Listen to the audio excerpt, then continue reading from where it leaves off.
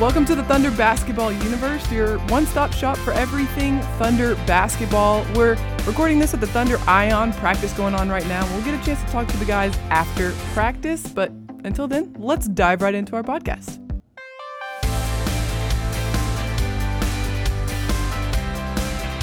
Welcome to the Thunder Basketball Universe. I'm Paris Lawson. I'm sitting across the table from Nick Gallo. How's it going, Paris? I'm doing pretty good. And right next to me, we got producer Hindi. Hey, everybody. Hey, Hindi.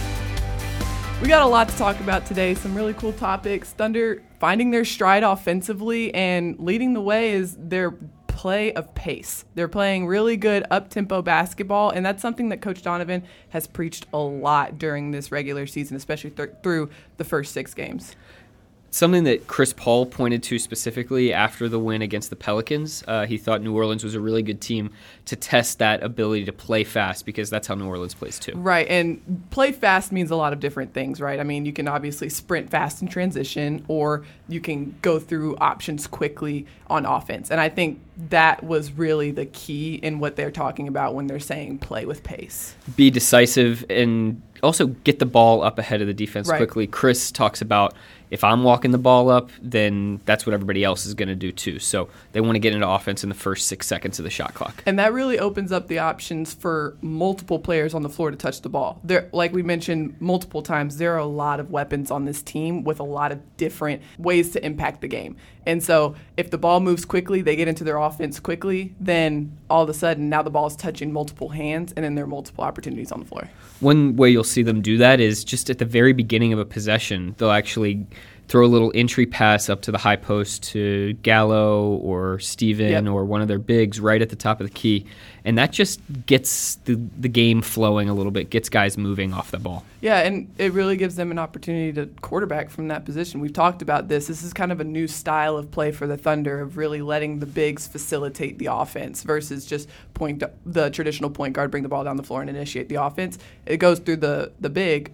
It opens up the floor, and now with them playing with that speed and that pace and that tempo, all the options open up, especially in that paint area. Sometimes that first touch, though, can actually just go right back to the guard. Right. And as Billy talks about, it's just trying to create that one extra step of space, a little bit of separation from the guard to their defender, or a big trying to hedge over. And you're just trying to create these micro opportunities to get ahead of the defense and play 3-on-2 or 2-on-1 in small spaces. Even that one little pass to the big, back to the guard, the defender on that point guard has to make a decision in that half a second. Like, do I jump back and, get ready for a cut, or do I stay with my guy and kind of deny this pass back to the point guard? So it does create that one little step of advantage. But another way to create that advantage is to really hone in on the glass. And that's something that was mentioned a lot that helps with the pace of play.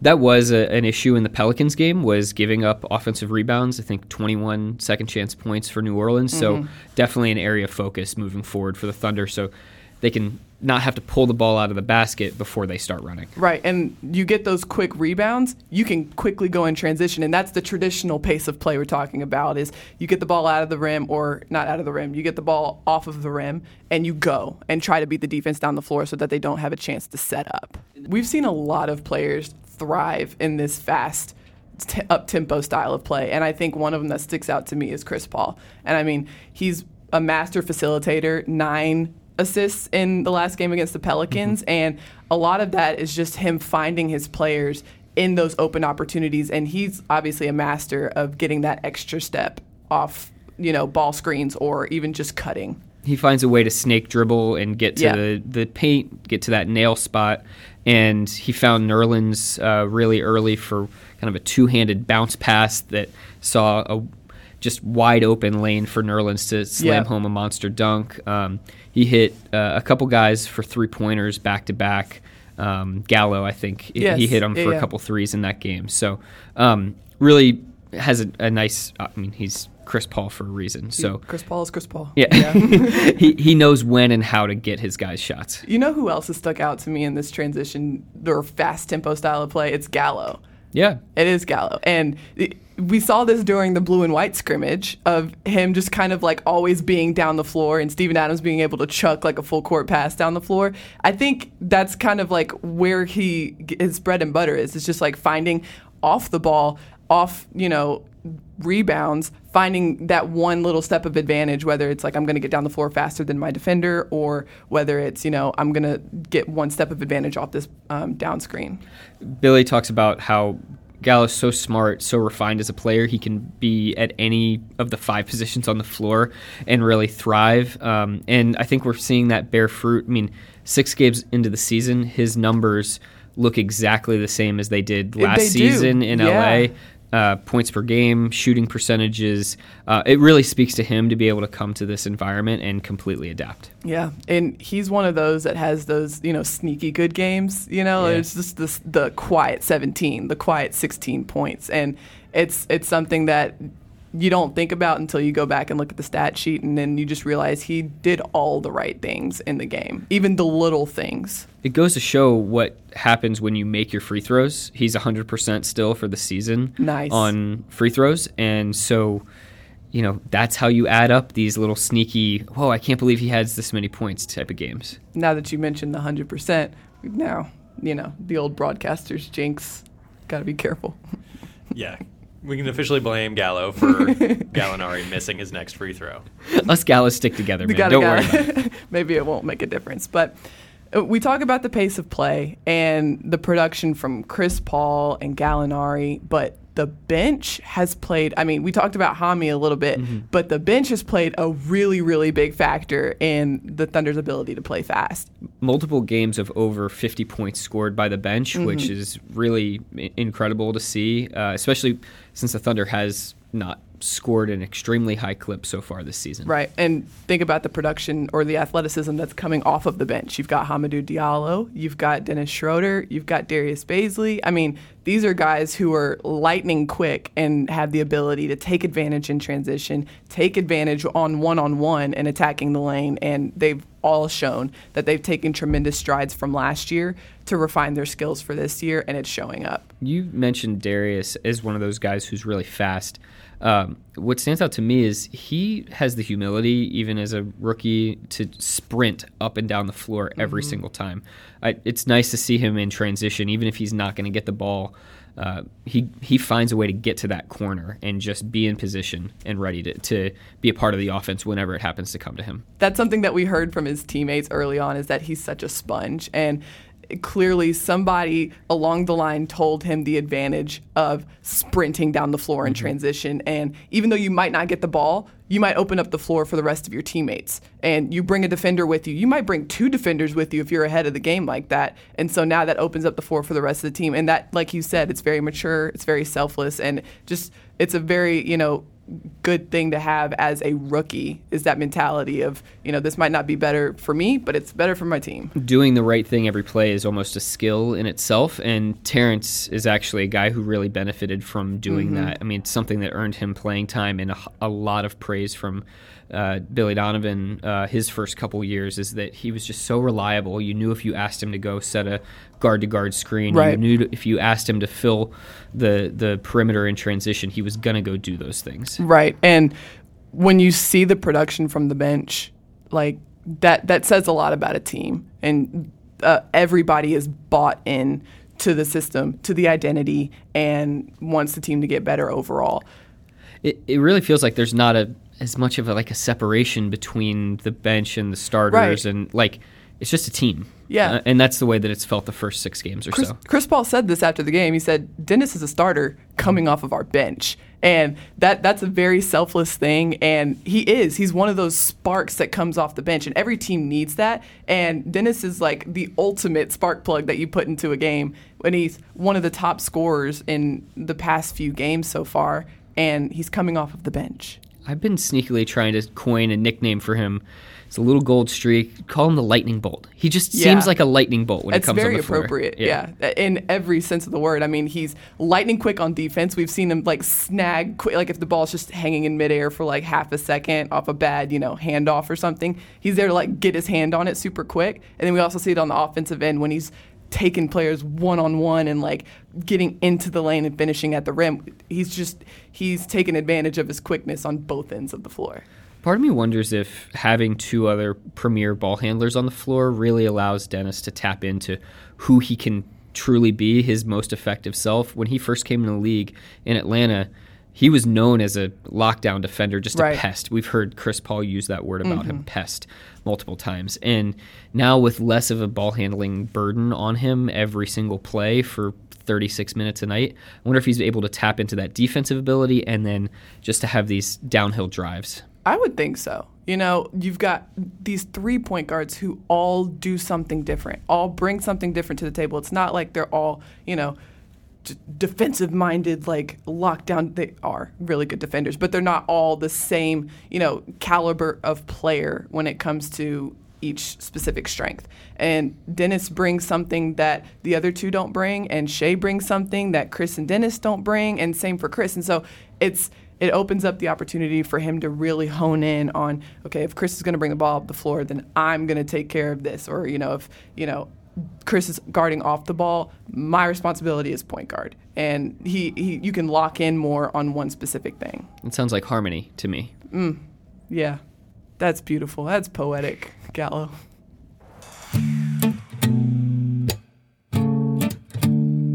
Like we mentioned off the top, we're recording this while the team is practicing. We're podcasting. And so while the team prepares for the next game against Orlando on Tuesday, so are we. Gallo, what's one of your notes for this team going into this game? Orlando's front line is huge, so the Thunder's going to have to do a really good job of boxing out, kind of as we mentioned earlier, cleaning up the defensive glass. Yep. Orlando, again, they like to play with a traditional front line in both the starter and reserve groups, so that's going to be critical. I agree completely. And one of my notes for this team is, again, we've mentioned it, but production off the bench. It's going to be key, and it's giving the Thunder the advantage that other teams don't have. The depth that this team has shown really always gives them the advantage going into these games. My other point is just finish off this homestand strong. Started the season with 5 games in 8 days, I believe. Really tough stretch. Now just 1 game in kind of a span of 5 days before the team heads to San Antonio. So use this as an opportunity to really seal off the end of this homestand. Yep, that's a great point. And I'll just wrap it all up with play with pace. Yeah. It's something that we talked about this, and I keep honing in on it, but it's something that whenever this team plays with tempo, plays with pace, gets into their offense early, and gets through multiple options, they're really, really hard team to guard, and they always get good looks. And it'll be about knocking those down against Orlando. Should be a good one in front of the Chesapeake Energy Arena crowd. I'm excited.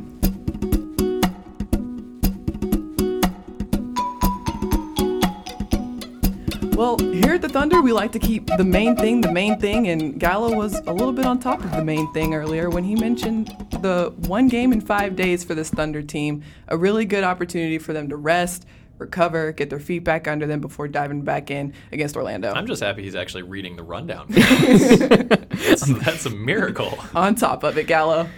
And that 1 game that they did have was a great high-note game to go out on before getting right back into it against Orlando. Kind of rare at this early stage of the season to have 2 full days to practice, a day off, a chance for the coaching staff to really actually evaluate tape and come together with like a cohesive plan for this next stretch of games moving forward. I will say for my first NBA season, those 2 days felt like a year. I feel like I've been gone for 2 months. Like daylight savings time hit too. Man. It was like really it was an early game on Saturday, so really, really nice by the scheduling gods there. I can only imagine how nice that must feel for the actual players who need to recover their bodies. A few bumps and bruises for the Thunder right now. Steven's been out for a couple games with a knee contusion, and Nerlens had a little bit of a foot thing, and, Terrence Ferguson showed some flu-like symptoms in the last game against the Pelicans. So these days of rest and just getting their feet back under them, recovery, really, really beneficial for the Thunder right now. All right, Gallo, what made you look? The Rook made me look. Darius Bazley going off for a career high in points and 3-pointers made. He really impressed Chris Paul by just hoisting him up even after he missed his first Letting couple. him fly. Chris said he was really proud. Yeah, and it was really cool. We had him on the podcast, our last episode. You should go check it out. Chef Bays, the spork. Friend of the pod. Friend of the pod. I'm not going to say his big game was directly related to being on our podcast. But any other players that want to spike in production should absolutely come on the show. Starting an encouraging trend. Yeah. the Thunder Basketball Universe, the place for your game. It's like the reverse Madden curse. He has shown some really good improvement, and it was really cool to see him get that shining moment, of him showing off what he has been trying to show off these past few games and showing his production on both ends of the floor. He has shown a level of confidence that I think his teammates have really encouraged out of him.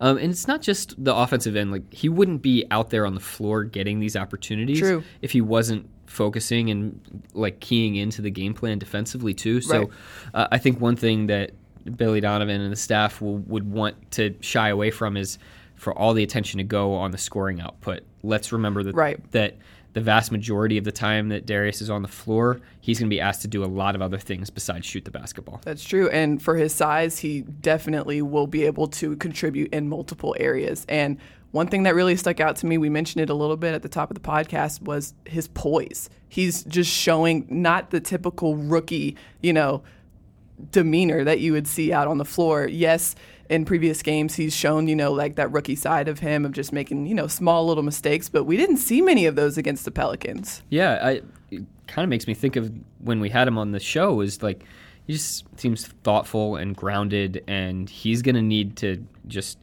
rely on that throughout the course of a 82-game NBA season that's bound to have a lot of ups and downs. Can't wait to see what Chef Bays cooks up for the next few games.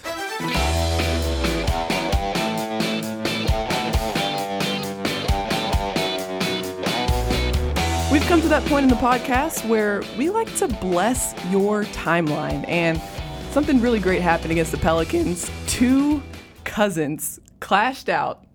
It was Shai Gilgeous-Alexander and Nickeil Alexander-Walker. It was a pretty special moment. Yeah, it was super cool. We got to talk to Nickeil before the game, you and I did, in the locker room, and he gushed about Shai, and you wrote a wonderful article for OKCThunder.com about that moment when they met up. So I want to get your thoughts on just what you saw out there between the two of them. Yeah, it was a really cool backstory. They grew up 40 minutes from each other in Ontario. Shai grew up in Hamilton, and Nickeil grew up in Toronto, which is about a 40-minute drive. But the cousins were really more like brothers. I mean, they did everything together on weekends. They would, get together and play any sport they could get their hand on, whether it was like soccer or football, or if it was, playing baseball with an old tennis ball. they would get that opportunity to play with each other, and they really developed together as basketball players as well. They both ended up going to Chattanooga, Tennessee to play at Hamilton Heights Christian Academy prep school, and they obviously both went on to play Division I basketball.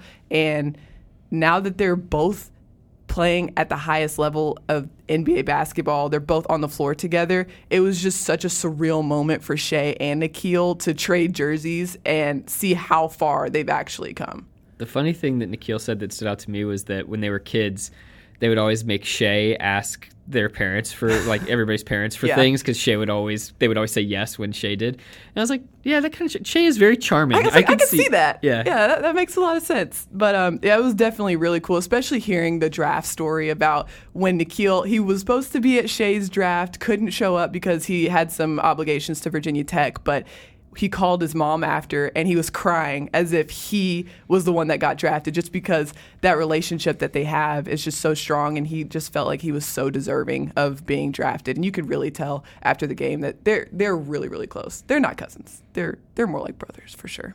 It's a great moment for Instagram when they held up one another's jerseys, did the jersey swap. All the cameras rushed out to center court. Of course, that made it on IG. Of course it made it on IG.